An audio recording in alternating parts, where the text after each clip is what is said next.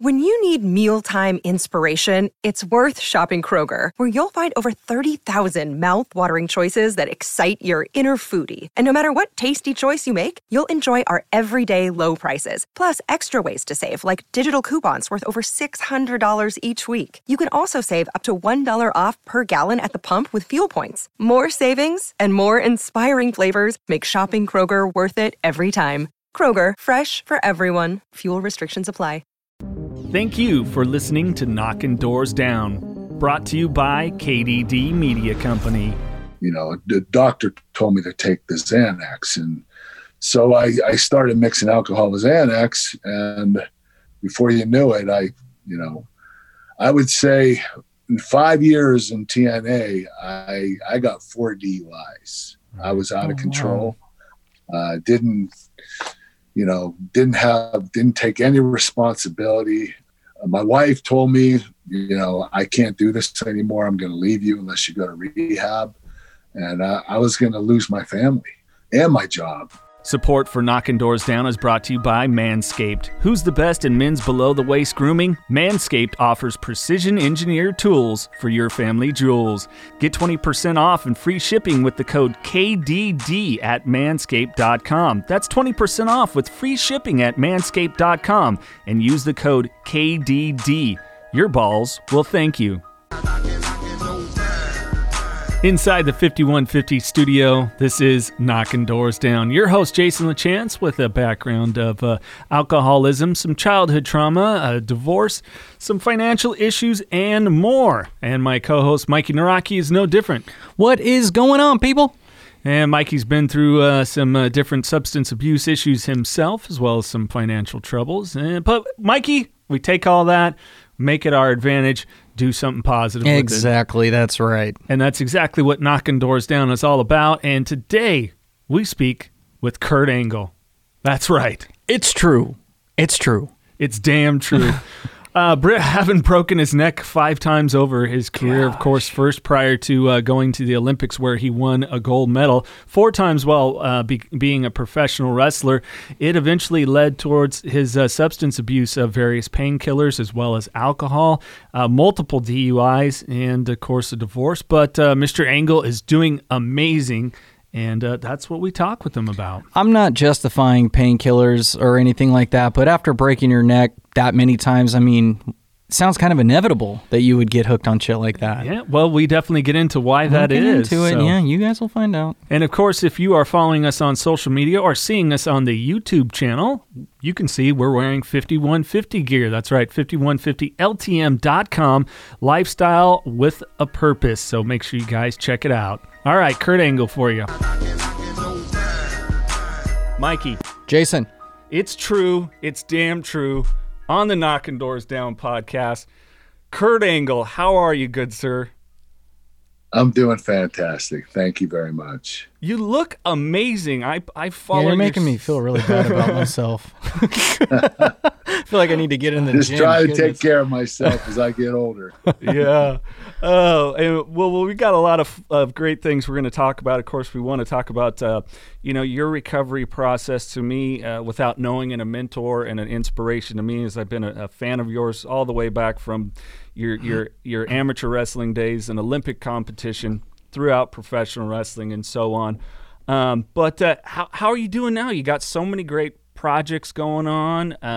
Let's fill people in on those a little bit before we get into some of the nuts and bolts. Well, I have a fitness, or I should say a supplement company called Physically Fit Nutrition.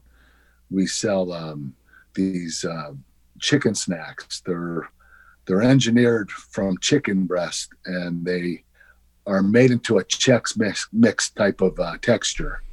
And we flavor them with different flavors, sriracha, honey barbecue, buffalo wing blue cheese, cinnamon swirl.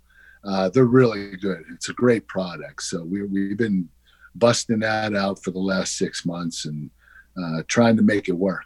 Yeah. If people want to find out more about that, where can they go? Go to physicallyfit.com. You can follow them on Physically Fit Nutrition, at Physically Fit Nutrition on Instagram. Excellent. Very cool. Excellent. Well, a lot of the stuff that when we put out, we were going to talk with you, Kurt, people really want to know of. There's a great question, an individual by the name of Tom. He wanted to get your perspective on how you're doing with sobriety now. Obviously, you probably still even have some of the residual pain, which we want to get into a little bit later. But how are you doing with that?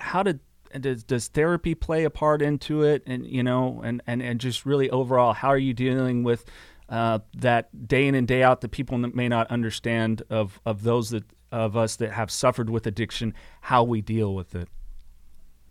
Well, when I first got out of rehab, it was a struggle. I was so scared of messing up again that I literally did not mess up.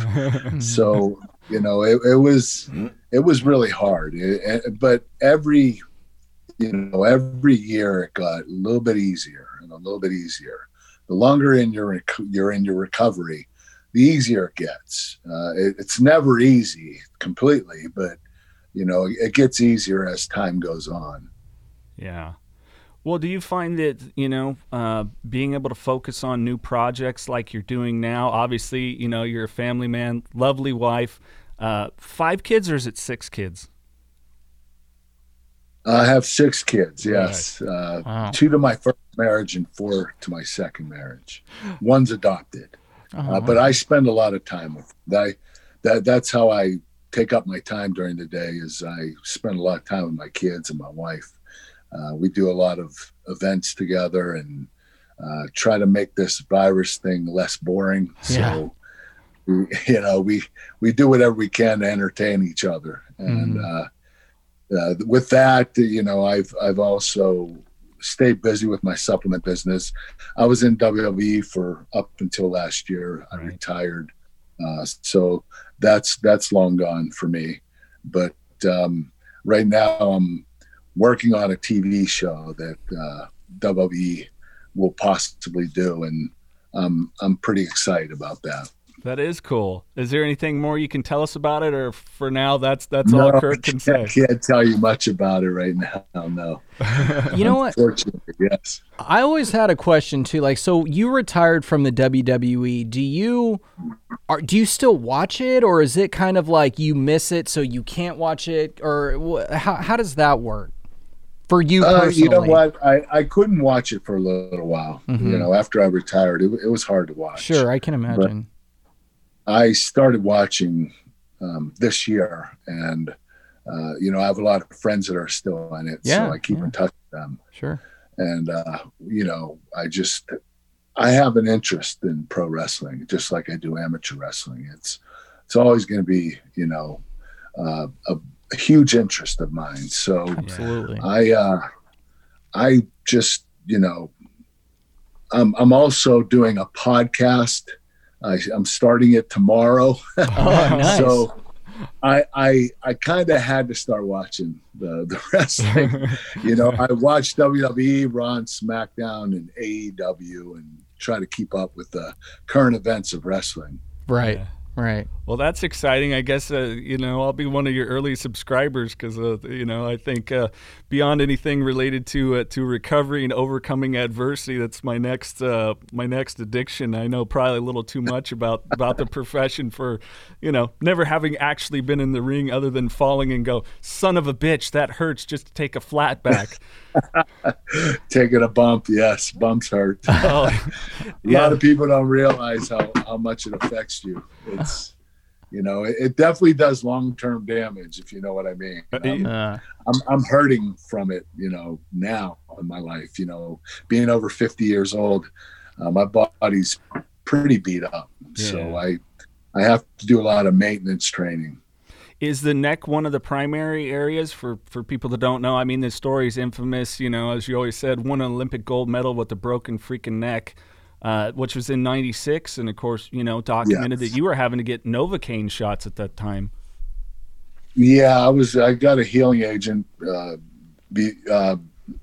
before the Olympics. I broke my neck at the US Open, and the Olympics came around a couple months later, and I had to get a healing agent. It wasn't a steroid because that's illegal in the Olympics. Right. But they also decided to bring a doctor with me to my events, and he would stick me in the neck with 12 shots of Novocaine, so I couldn't feel the pain while I was wrestling. And an hour later, I was in excruciating pain. I can imagine.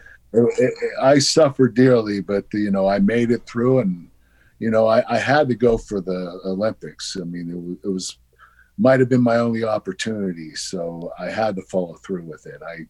Even risking permanent damage to my neck, it didn't matter. I wanted it so badly that I was going to go for the Olympic gold medal. Yeah.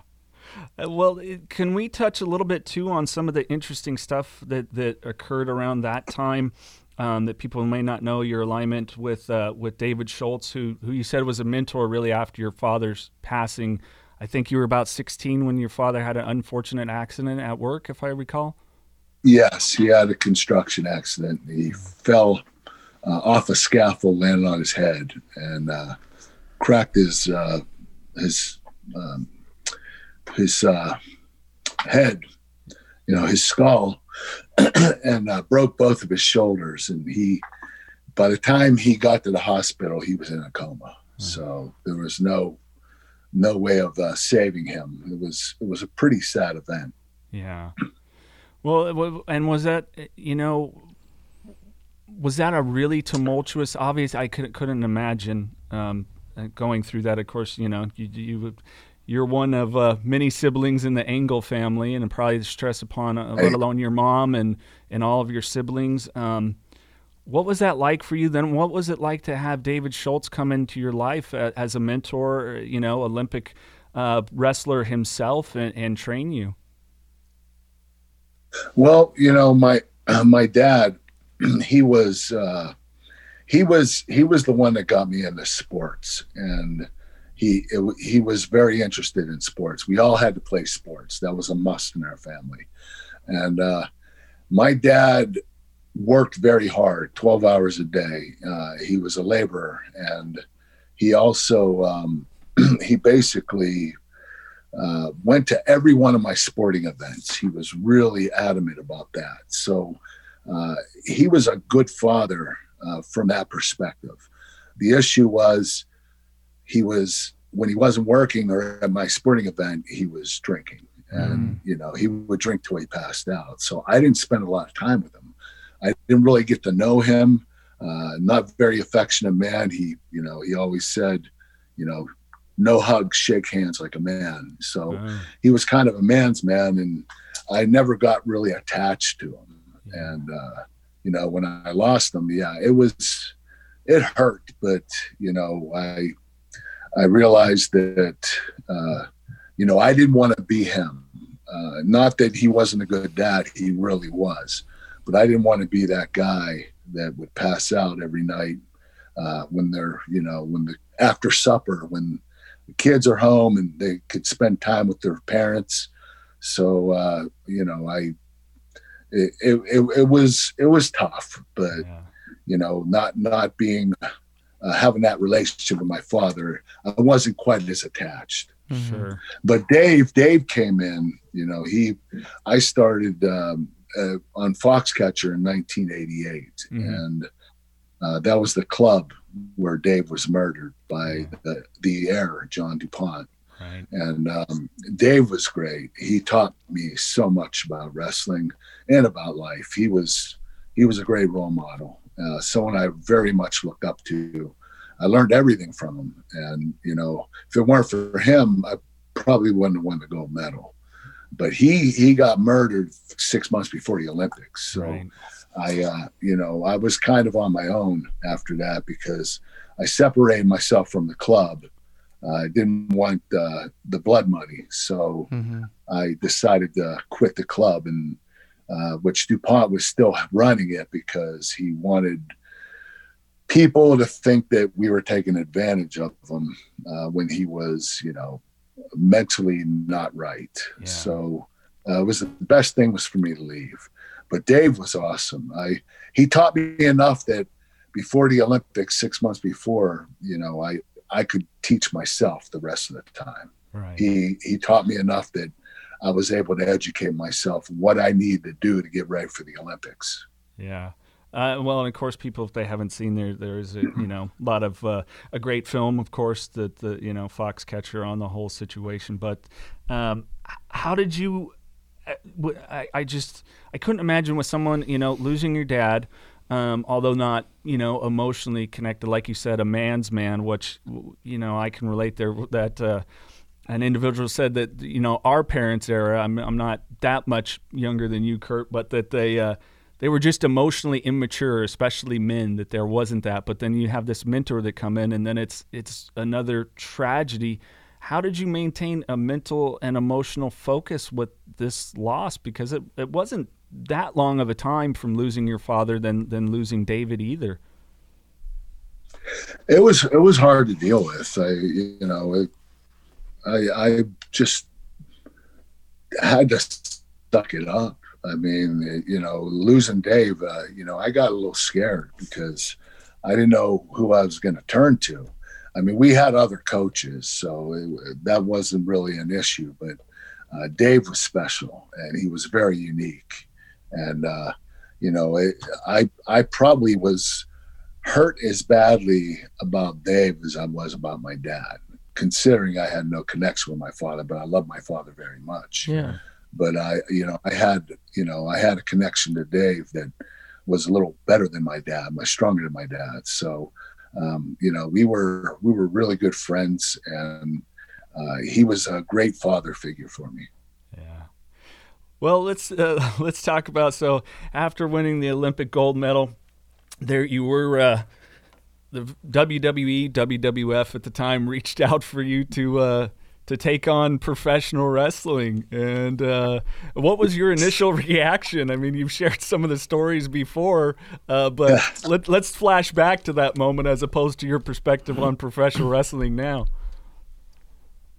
Well, after I won the Olympics, I went on a media tour, and I was doing, the Jay Leno show, Conan O'Brien show, just doing all the media, Regis and Kathy Lee. And during that time, WWE, Vince McMahon called my agent and said they were interested in giving me a 10-year contract, a multi-million-dollar contract. And my agent brought me into his office, and he said, "You're not going to do this. This is fake wrestling. You're the real deal. I don't want you doing it." So I said, "Okay, but that's a lot of money." He said, "We'll get you something else." And well, he did. He got me a sportscasting job in Pittsburgh for Fox. And I did that for a year. Didn't work out very well. But I turned down the offer from Vince, and I spent the year doing broadcasting. And about a half a year after that, and right around 1998, I decided to contact WWE and ask if that offer still stood. And they said, I talked to Jim Ross, who was the talent relations director at the time, and he said, "No, you're going to have to come and try out." Oh, and I said, "Well, I'm used to that. I'm used to proving myself, so I'll do it." So I passed up a great money opportunity, but I ended up doing pretty well anyway, and I made just as much money as I would have made even if I would have started in '96. So it was.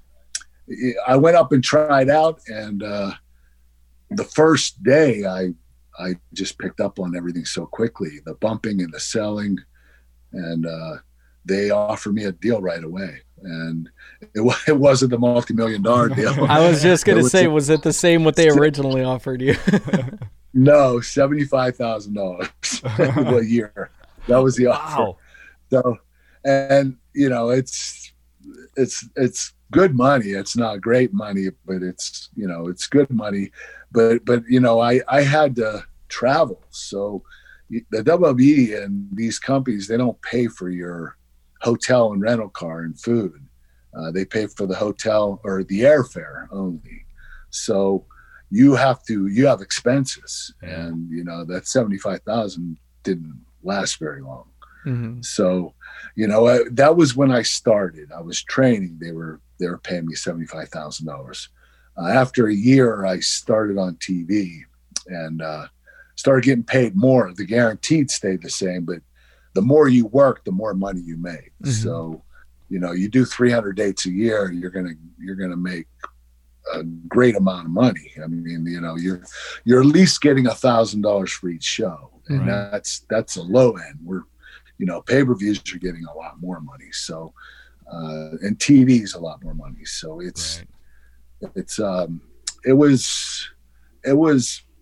was tough at the beginning, but once I started on TV, everything got better. Yeah.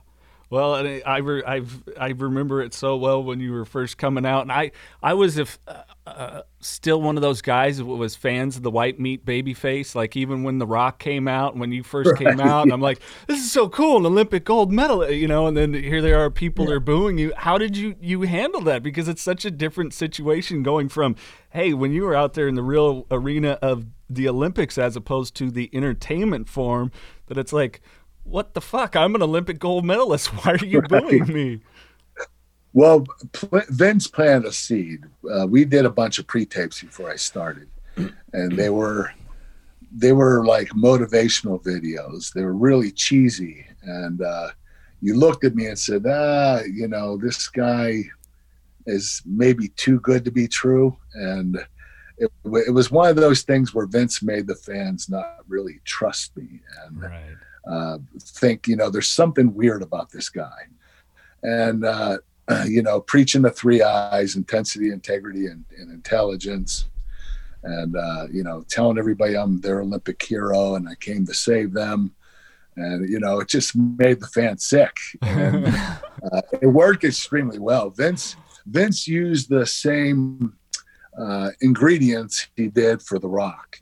Right. But with The Rock, he wanted him to be a babyface, and the fans turned on him right away.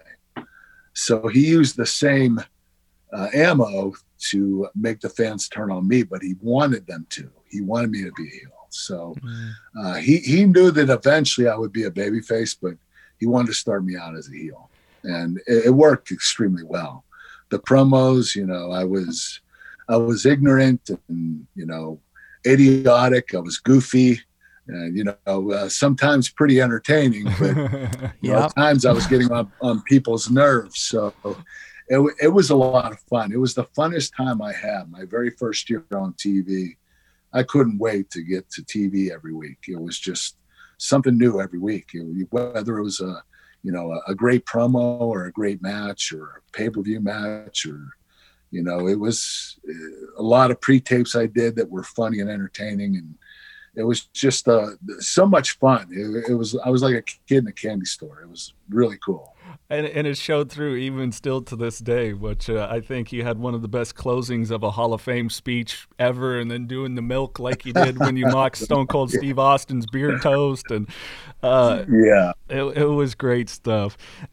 Did it affect you psychologically, or did Vince really lay it out for you that, hey, this is what we're doing. Keep in mind it's entertainment. They're booing you. Take it the same as cheers, because some people, I know for me, I'm kind of a fragile guy. If I was put in that position as like people booing me, I don't know how I would have handled it. You'd be upset. You'd be upset.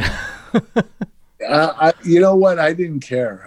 I was just doing my job. Did you hear it? Did you hear it at all? Or were you just so zoned in on what you had to do and all that? No, in pro wrestling, you need to show emotion. Sure. To show the fans.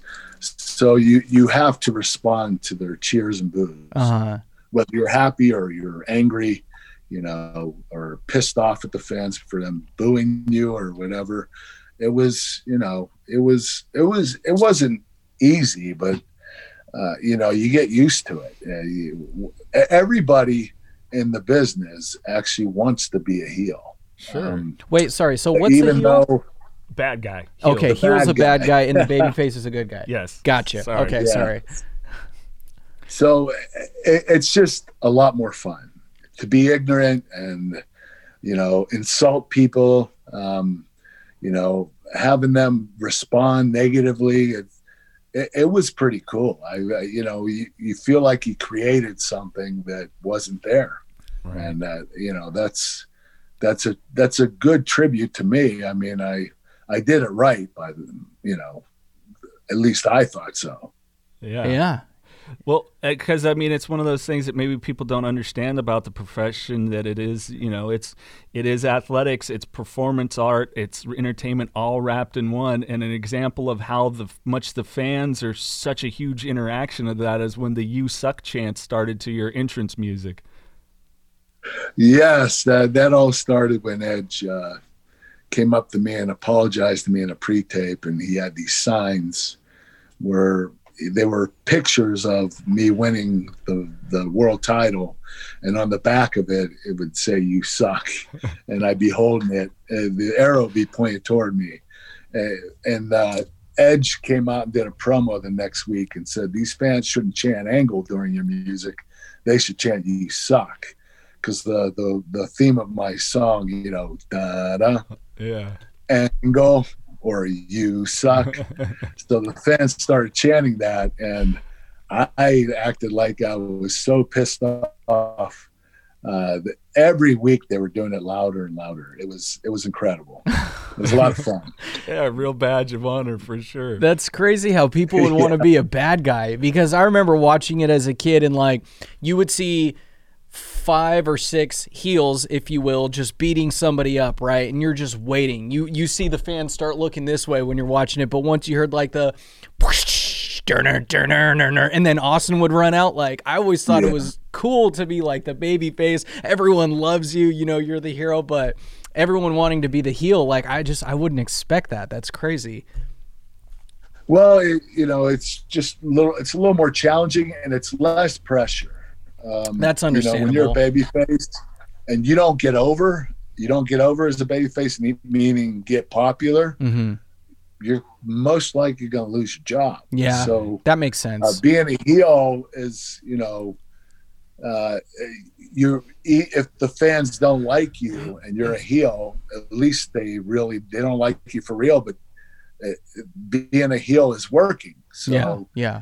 It's just easier to accept than being a babyface and nobody responding to you. Yeah, no, for sure. And I would imagine it'd be super easy to be a heel. Just whatever city you're in, just say like, "California, you suck." You know what I mean? Just something like that. Yeah. Automatically everyone in California hates you.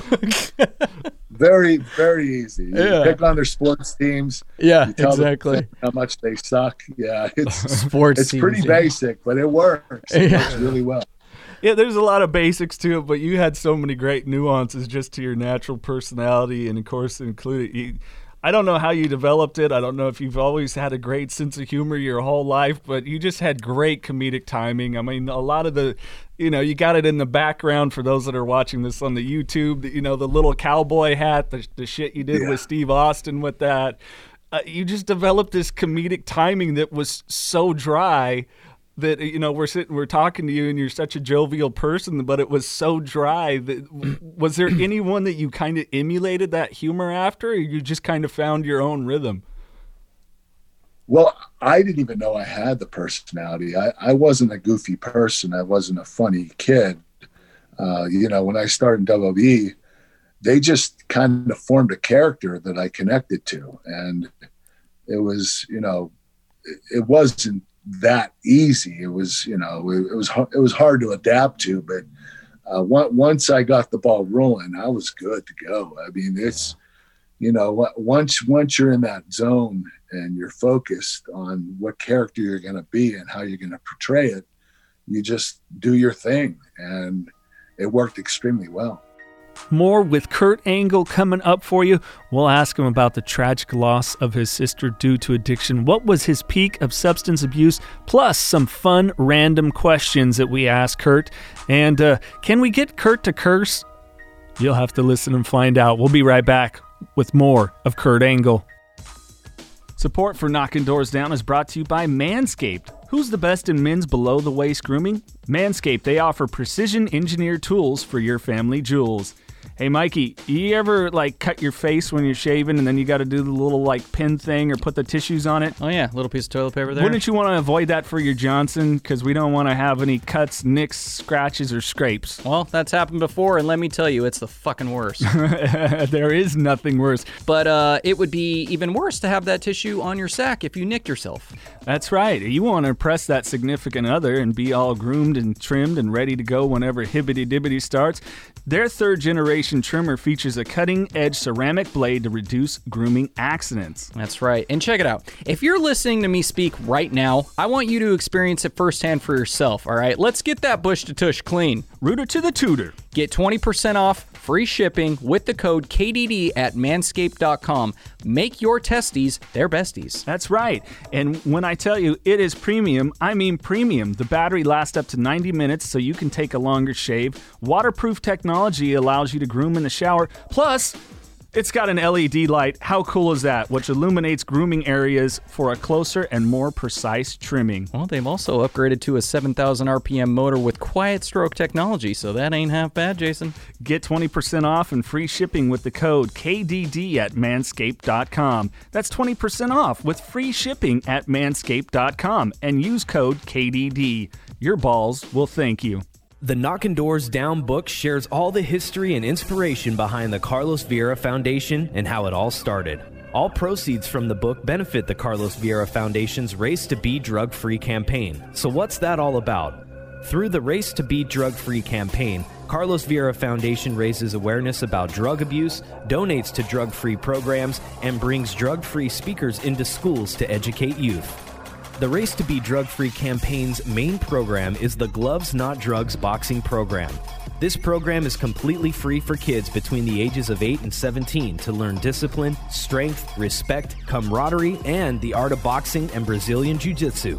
The program was created to keep kids off the streets, out of gangs, and away from drugs. For more info and to get involved, check out carlosvierafoundation.org. Rewinding just a little bit, Kurt. So when you first decided to pursue the WWF at the time, now WWE, were you a little bit hesitant just due to the neck problems you had suffered previously in the Olympics? Like, did that kind of worry you? Like, nah, I know this is going to suck when I'm older, but going into the WWE, did that cross your mind? Like, maybe I shouldn't do this. Like, we'll see.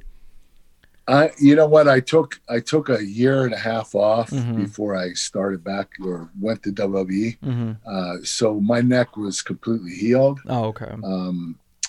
That wasn't an issue. But you know, I ended up breaking my neck 4 more times in WWE. So that's when the painkillers started, and you know, the drinking and everything. So it was, you know, I got introduced to painkillers the second time I broke my neck, which was the first time in WWE, was in 2003. And I was introduced to painkillers by a doctor, and I loved it. The second I took it, I was hooked. You know, I would take one every 4 or 6 hours, and after a few weeks, that didn't work. So I doubled it to 2, then I doubled it to 4, then doubled it to 8. And as time moved on, I got myself in such a huge ditch. I was taking 65 extra strength Vicodin in a day. Shit. And it was an expensive drug habit. It was, you know, I was spending a lot of money getting these, and I struggled quite a bit. So I didn't get it under control till I left the WWE in 2006. And I got my painkiller problem at least under control, where I was taking morphine sulfate, 1 pill twice a day. The only problem was I ended up going to a smaller company so I could work part-time instead of being full-time in WWE. And everybody there drank, drank alcohol. Sure. So, you know, when I started drinking with them, and my addiction went from, you know, one thing to another, from painkillers to alcohol. And then I started taking Xanax because I had a lot of I was very nervous about my neck. I mean, I did break it 5 times. Sure, yeah. Total. So I was having a lot of anxiety, and I wanted to, the doctor told me to take the Xanax. And so I started mixing alcohol with Xanax. And before you knew it, I would say in 5 years in TNA, I got 4 DUIs. I was out of control. Didn't take any responsibility. My wife told me, I can't do this anymore. I'm going to leave you unless you go to rehab. And I was going to lose my family and my job. And I didn't want that to happen. So I checked into rehab in 2013, and I've been clean ever since. Congratulations. That's awesome. That's awesome. Thank you. Thank you.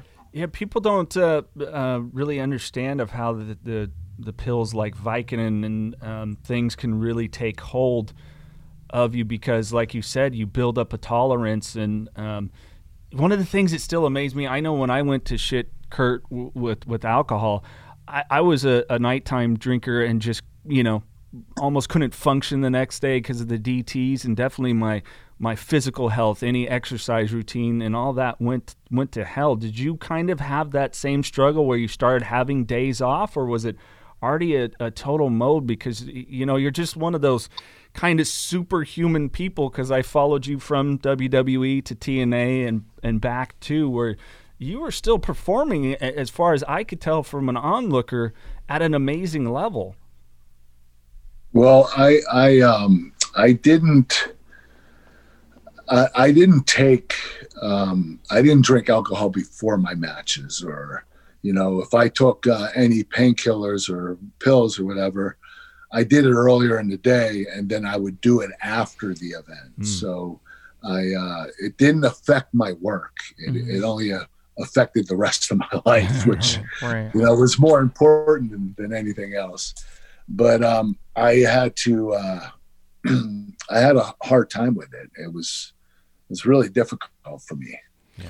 If you don't mind my asking, what did the Xanax get up to daily? You're at 65 a day for Vicodin. How was it? Pretty right around the same? No, it couldn't have been 65 Xanax a day. That'd be. No, I didn't. I only took, I would take a Xanax in the morning, and then I would save the rest for the evening. Sure.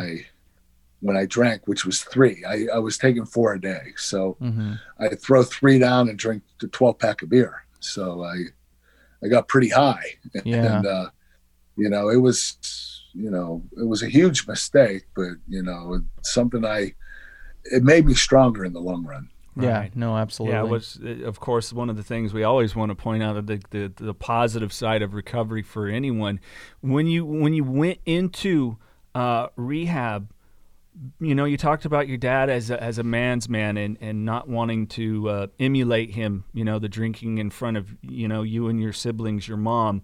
How did you have to get really vulnerable and start tapping into emotions? Because clearly you had some traumas. I mean, you loved your dad, maybe not the strong emotional as far as him, that one-on-one losing David, who Schultz, who was murdered. Was it a new thing for you, kind of therapy coming from, that generation, a man's man, just deal with it, bearing down, where you were finally having to communicate emotions and feelings? And well, I was, I didn't get really affected from my dad and Dave. The one thing that did really affect me was when my sister died of a heroin overdose. oh shit, The same year I started the painkillers. She passed away, and she OD'd on heroin. So that was the toughest thing I had to deal with. And when that happened, that's when I started really taking a lot more painkillers. And her death really affected me. That was one that I had a hard time with. yeah. So it's definitely that and it's. A lot of those that don't suffer with addiction may not understand per se, but we are trying to so much escape our reality as is. Yeah, I mean, I wanted to get away. I wanted to be numb all day and all night. Mm-hmm.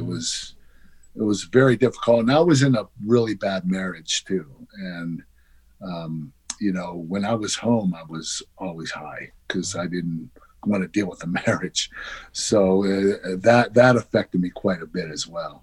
Yeah. Me and Jason know about bad relationships, huh? Just a little bit, but own my contribution to said bad relationships. I've kind of, my drinking definitely fucked up, was a contributor to my divorce and then my other long-term relationship post-divorce.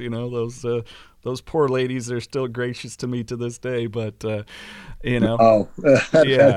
I said the same thing, Kurt. It's fucking weird. I don't get it. Because they know I'm not weird. they know I'm not a total prick when I'm sober. It's when I'm drinking that I'm the asshole. Oh shit. I'm a total prick when I am sober. I highly doubt that. Yeah, you seem like a nice guy. Guy who can kill me in one hit, but you seem nice. Yeah. Don't ever. It was funny. We had some people asking questions. They're like, "Have Kurt put you in the ankle lock." I'm like, "Well, unfortunately, we're not doing it in person with him, and I ain't letting him do that shit. I don't even care if it's a working move. Ain't no way." I know. A, we're not doing it in person, and B, no. No. Why the fuck would I have him put me in an ankle lock? I'd rather get a picture with him in an autograph or something, but not an ankle lock. So Kurt, I want to ask you? You did a great appearance with Stone Cold on the WWE Network, and made reference to Goldberg coming back and having another run. But near the top of our conversation, we're pretty much done. We're not going to see another run of maybe Kurt with the gold, and probably not. My body's pretty beat up. Right now I'm just trying to stay healthy and keep my body healthy. And, I have a lot of pain in my knees, my back, my neck, shoulders. It's pretty difficult. I paid the price for a long ass career. I wrestled amateur for 20 years and I wrestled pro for 20 years, and it's taken a toll on me. Yeah. Amazing toll on me. So when you wake up every morning, 1 being the least, 10 being excruciating, what's the good day for you today?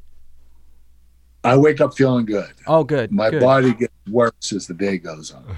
Right. So right. The gravity is the problem. It makes the joints start to hurt, and so it waking up isn't so bad. It's the end of the night, the end of the day, that I just want to get back in bed and lay down. Sure. When I wake up, I do a bunch of maintenance training. I do my neck traction, the rollers for my legs and back, and anti-gravity machine. Then I have a massage gun I use. I do a lot of stuff. I do these sandbags where my legs are bent. They won't straighten out completely because of my knee injuries. So I'm trying to get them to straighten out as much as I can. And I use the sandbags, the 25-pound sandbags, to put on my knees while I have them between 2 chairs. And it's, I do a lot of stuff. I go to the gym and stretch and lift and do cardio. I spend a lot of time of the day doing the maintenance training. Mm-hmm. Now, is that doing that maintenance training? Does that really help with the part of maintaining your sobriety through a lot of this pain? That was a question that several listeners wanted to know. Repeat the question. I'm sorry. Yeah, no problem. Now, something came into the room. Now, does focusing like you do every day, I mean, it just sounds incredibly disciplined. Again, for those who can't see it or maybe watching on YouTube, Kurt, you still look amazingly jacked and amazing shape. I've never been in close to that good a shape at any point in my life. But is focusing like that, does that help you give give a real target? Because like, for instance, in, Carlos Vieira's book, We're Going to Send You Knocking Doors Down, for him, he got involved in racing stock cars, and it gave him a focus away from everything else. For me, it was taking on different things like jiu-jitsu and archery and different stuff. Does that really kind of help you focus, that you have this regimen to not have any sort of relapse of any kind? Oh, without a doubt. The busier you are, working on your body and doing things during the day and trying to do certain things at night, it's really important. When you stay busy, when you keep your mind, focused on something important, you don't think about, relapsing. You're worried about the task at hand. And the training definitely helps me stay clean, but it also scares the hell out of me because, the pain I go through is, sometimes it's just unbearable. And, of course I want to take something, but I just won't do it. I refuse to take another drug. So I do I do the best I can and try to stay focused on positive things. Yeah. And what kind of support system do you have when it's a hard day? Is it turning to the missus? Is it just the time with the kids, or do you have external people from the home? Was NAAA ever part of that therapy, continual therapy, any of that stuff? I did AA for a couple of years, Mm-hmm. and it just it worked for me. But there are a lot of people there that just wanted my autograph and Sure. were excited. I felt like a distraction, so I started an app called Angle Strong, where I would bring people together and have a monthly meeting call with them and talk about my addiction and my recovery and my sobriety, and talk about their addictions, recovery, and sobriety. That helped me quite a bit. But the app didn't really work that well. We had about 300 individuals on the app, but the doctor that created it wanted to charge people monthly, and that didn't work. So ever since the app, we stopped that about 3 years ago. I just been talking to my wife, communicating with my brothers who've had problems with alcohol and drugs. They're a great support system. My family's a great support system. So they know the right things to say, especially when I'm hurting. Yeah, that's awesome. Well, we got a couple of questions from listeners here. Zach wants to know, what is your favorite WWE match? Hell, I wanted to know that too. Mine personally, like when I was in, or a match. Yeah, your personal favorite match you were in. Mm-hmm. My personal favorite, I have three of them. It's really hard to pick. Royal Rumble 2003 for the world title against Chris Benoit. Yeah. It was a magical match. It was. Chris Benoit was a mirror image of me. He was really intense, very physical, very technical. I really enjoyed working with him. Unfortunately, the situation with him and his family was just very sad. But I'd say Shawn Michaels WrestleMania 21. Oh, great match. Or Undertaker No Way Out 2006.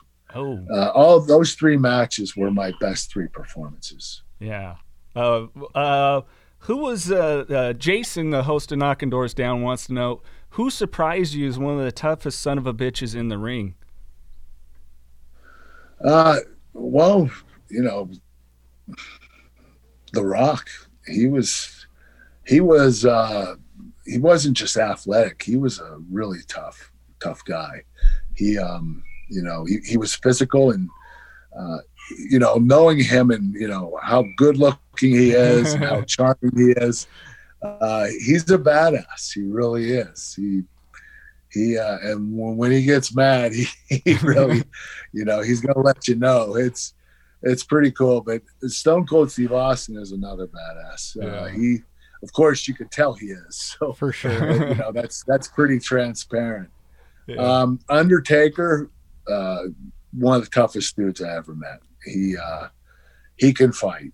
That guy is, one time on an airplane, we were flying home from an international trip, and Vince McMahon kept, jumping on me while I was sleeping, trying to wrestle him.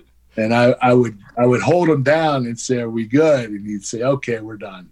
And he kept doing it. So after about 10 times, I got him down, and Undertaker woke up and saw me on Vince. He thought I was beating him up. And he came behind me, picked me up, and started choking me out. I was like, holy shit. And It's a fucking joke, Undertaker. Damn. Yeah. So he got me. He got me with good with that one. But Undertaker is one of the toughest guys I've ever met. He really is. I was thinking about this in my head of how I was going to ask you, like, were you ever intimidated fighting people like The Undertaker being as big as he was, or Kane, or like Viscera? He scared the shit out of me when I was a kid. That dude was just, he just scared me. But then I'm thinking about it, I'm like, you probably weren't, because you're a fucking gold medalist. Like, this is what you do. Like, you're not afraid of nobody. So I guess that question. Well, I'm a gold medalist. Okay, that's a plus. Right. I know how to protect myself. I know how to fight. Sure. But I personally knew these guys and their personalities. Okay. The real personality. Right. So it wasn't that hard to switch it off and say, Undertaker isn't really Undertaker. He's Mark Calloway. Right. And, Kane is not Kane. He's Glenn Jacobs. Right. And it's just, you get to know them personally and you become friends with them.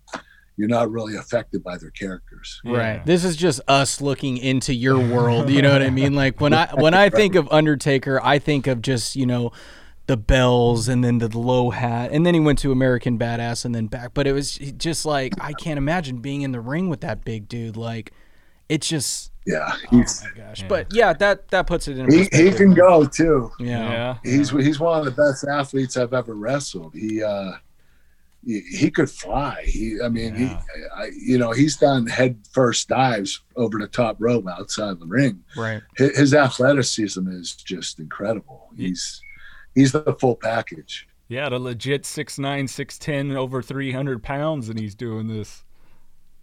Yeah, without a doubt, you're right. Yeah. Well, and people don't understand, maybe for those that are, that are not as much in wrestling and haven't worked around it, there's a few times I saw where somebody got a potato. For those who don't know, that's really clocking a guy a little more than you were supposed to. Yeah. Yeah, and then the receipt comes, which is that return hit. Do you have any funny stories about maybe potatoing someone and getting a receipt? No, you know what? Usually when I stiff someone, they would just say, "Gosh darn, you stiffed me. You're killing me." Nobody ever stiffed me back. I don't know if it was a respect factor or what it was, but I was pretty stiff in the ring. I was, I laid it in, and a lot of guys knew that beforehand. So, and they respected me, and sure. I never hurt anybody or tried to hurt anybody. Actually, I did hurt one person, Bob Holly. I moonsaulted and I landed on his wrist and broke it. But other than that, I've been pretty injury free with my opponents. But I just, I was very snug, and the boys respected me, and there wasn't a problem. Yeah. Well, and as a guy that's, I don't know how many hundreds of live wrestling matches and events I've been to, is it, you would watch those people, and the performers that were totally in and bought in and believed in what they were doing too, that there was a night and day difference between that and the guys half-assing it. It shows. Right. Yeah. I mean, you gotta look as real as possible. You have to make the fans believe it's real.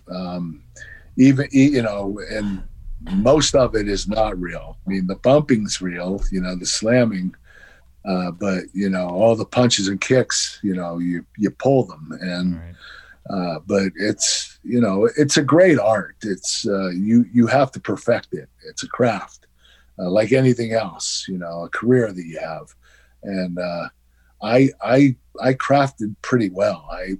I picked it up quickly, and the psychology took a while. Sure. My first world title, I beat The Rock. I still didn't know what I was doing. I started on TV 10 months prior, so I was only training and wrestling for a year and 10 months, and he had to call the whole match to me in the ring. It was, but after that, I started picking up the psychology and learning, how to map out the match and get the fans more interested and intrigued. Yeah.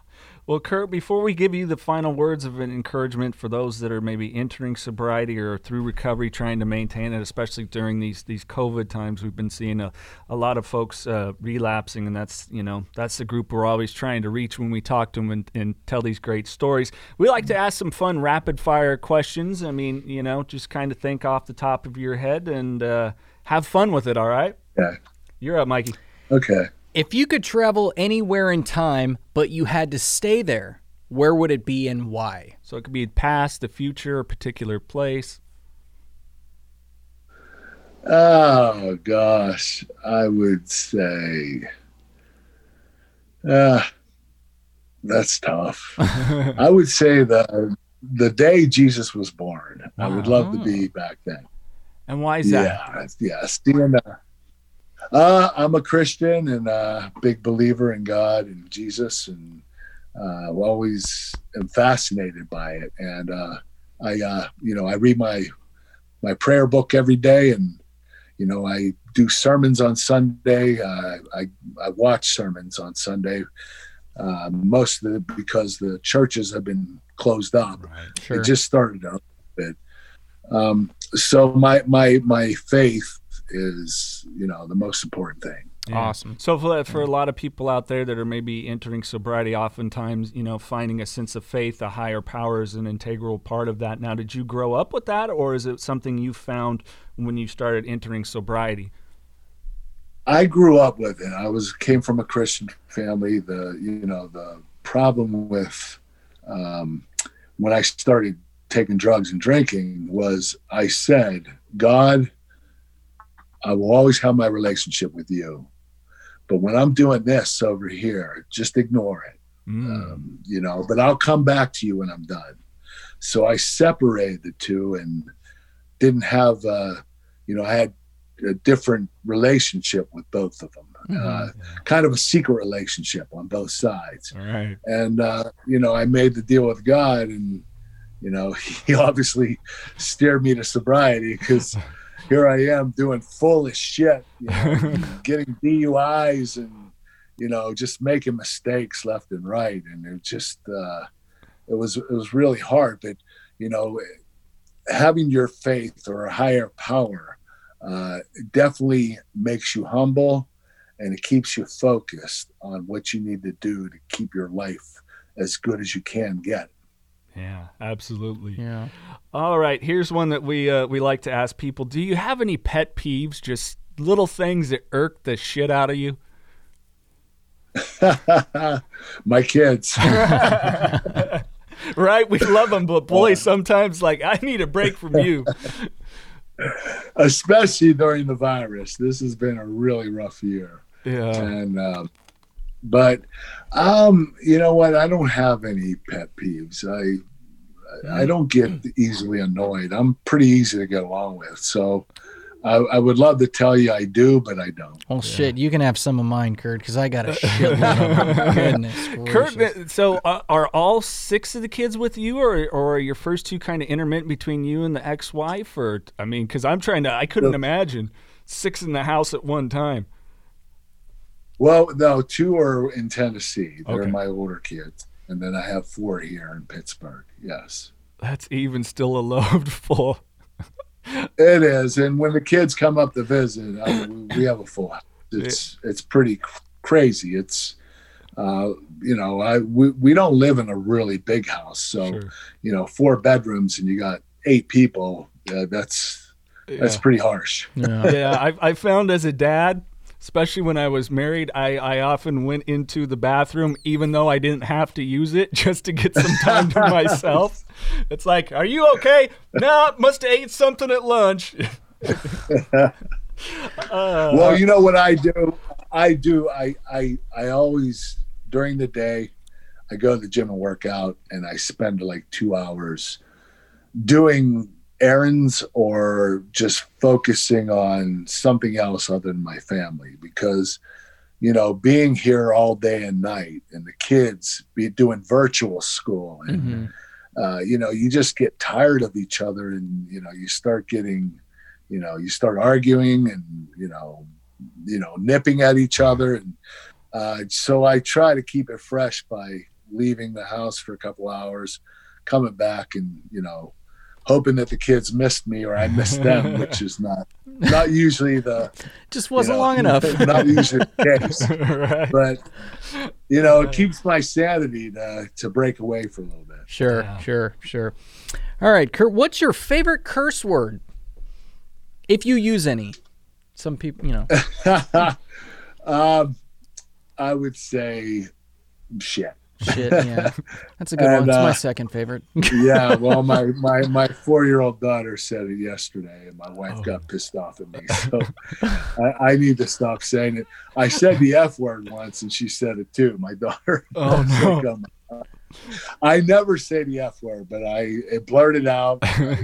I dropped something and I went, fuck. And my little daughter said the same thing. I was like, oh my God. See, I don't have any kids. I have 2 nephews and a niece, and we're very close. My immediate family and I, we're all super close. So when they say like, fuck, or something like that, like I have to look away because I'm trying not to laugh. You know what I mean? And I don't want to encourage them because I don't want to be that uncle. You know what I mean? I'm not gonna laugh because that'll just encourage him to do it more, and I'm also not gonna be it's like, hey, mom, dad, handle that. Yeah. Yeah. Well, are you married? I'm single, no kids. Okay. Living the dream. You say fuck in front of your kid, your wife's gonna go nuts on you. Yeah. It's like mine did. Yeah, because I try not to let anything fly in front of the kids, and I think their mom does too. But I remember the time, it was not that long ago. My daughter comes home. She's 10 from her friends next door, and Sophia, you're late. Dad, shit, I'm sorry. Excuse me? And I had to hold it to not laugh because it was funny coming out, my little angel, Well, it was like second nature, like she says it all the time. Well, shit, Dad. Oh, yeah, we had to talk. Well, shit, Dad, my bad. You're not saying it in front of your friends or anything, right? Okay, this is a fun one, Kurt. If you could have dinner with just one person, living or not, who would it be and why? I've always been fascinated by Muhammad Ali. Oh, yeah, of course. I also fascinated by Mike Tyson, but I got to meet Mike Tyson. I shot a commercial with him in October, and that was a treat for me. I've always been into athletes, and those two had the biggest effect on my life. I actually read both of their books, and Mike Tyson's Fire and Fear. Great book if you haven't read it. It's really cool. You learn about his history and where he came from, and it's pretty crazy. But I would love to pick Ali's brain. Just talk to him about what he did, not just as an athlete, but what he did as an ambassador, and how he self-promoted himself, and how he made his image the way he did. It's just he's a really smart guy, very intelligent, and I'd love to, pick his brain on a lot of different things in life. Yeah. All right, Mikey, one more. All right. What is something about you that people would be surprised to learn?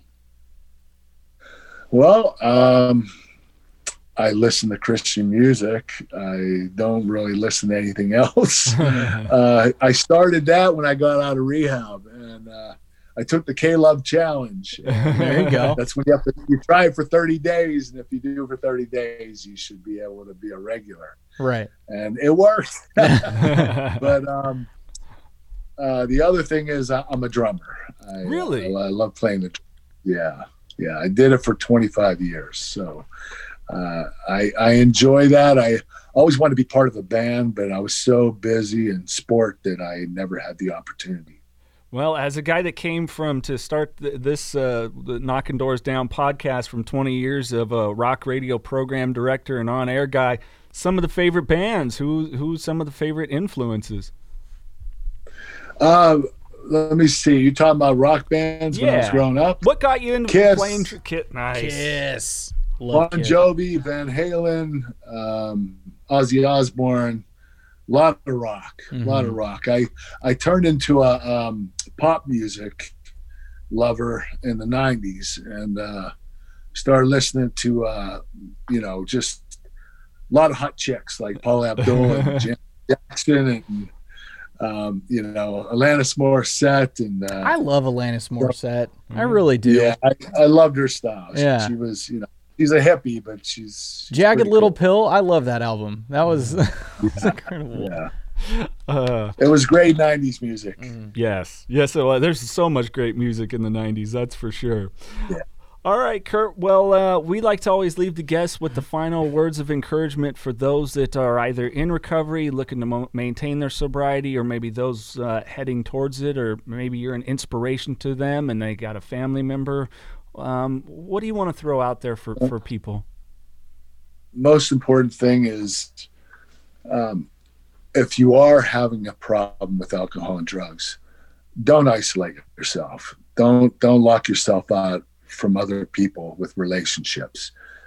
You need to seek help, and you're not going to do it alone. And, anybody that's been hiding it and can't kick the habit, you need to tell somebody, and you need to do something about it. It's not going to go away, and it's only going to get worse, and it'll continue to get worse until you die. I mean, that's the only outcome.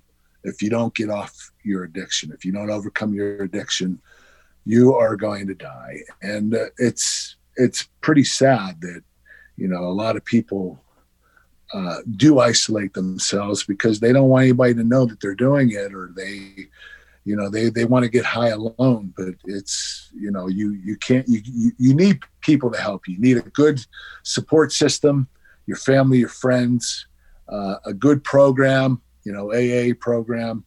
If you're looking for a rehab center, look thoroughly and see one that can relate to you the most. And I think the best advice I could give is you got to tell somebody. You can't keep this quiet. You can't keep it a secret. Mm-hmm. Yeah, absolutely. Anything else, Mikey? No, Kurt, thank you so much for your time, man. We really appreciate it. It was a real pleasure talking to you. It's, you're a legend, so it's awesome to have you on here, man.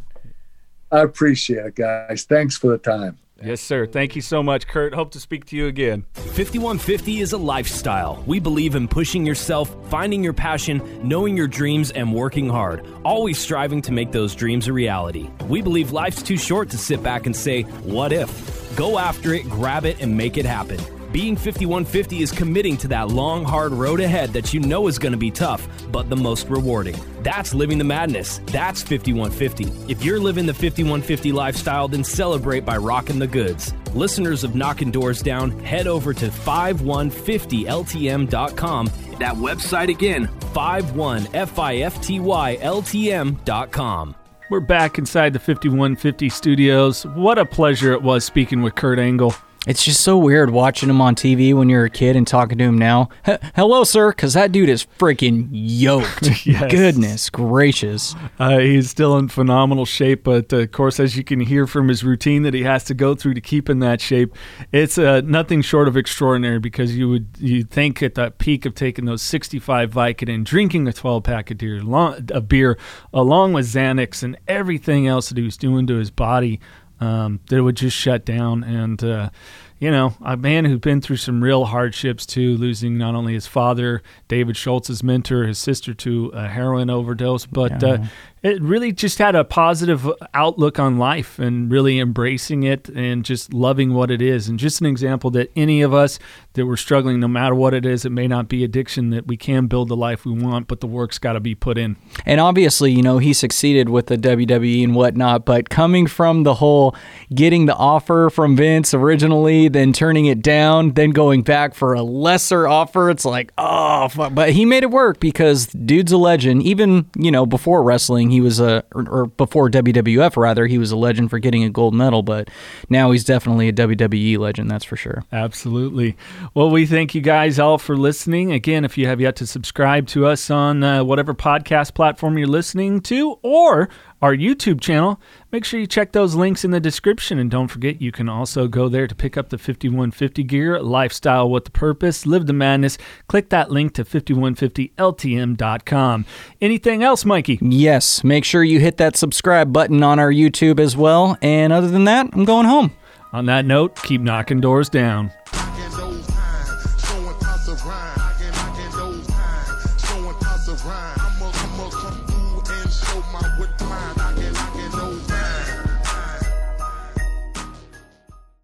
This podcast contains the views and opinions of the Knockin' Doors Down hosts and their guests to the show. The content here should not be taken as medical advice. The content here is for informational purposes only, and because each person is sharing their unique perspective, please consult your healthcare professional for any medical questions. Views and opinions expressed in the podcast and website are our own and do not represent that of our places of work. While we make every effort to ensure that the information we are sharing is accurate, we welcome any comments, suggestions, or correction of errors. Privacy is of the utmost importance to us. For those wishing anonymity, people, places, and scenarios mentioned in the podcast have been changed to protect confidentiality at the request of certain guests. This website or podcast should not be used in any legal capacity whatsoever, including but not limited to establishing standard of care in a legal sense or as a basis for expert witness testimony. No guarantee is given regarding the accuracy of any statements or opinions made on the podcast or website. In no way does listening, reading, emailing, or interacting on social media with our content establish a doctor-patient relationship. If you find any errors in any of the content of this podcast or blogs, please send a message through the contact page. This podcast is owned by KDD Media Company.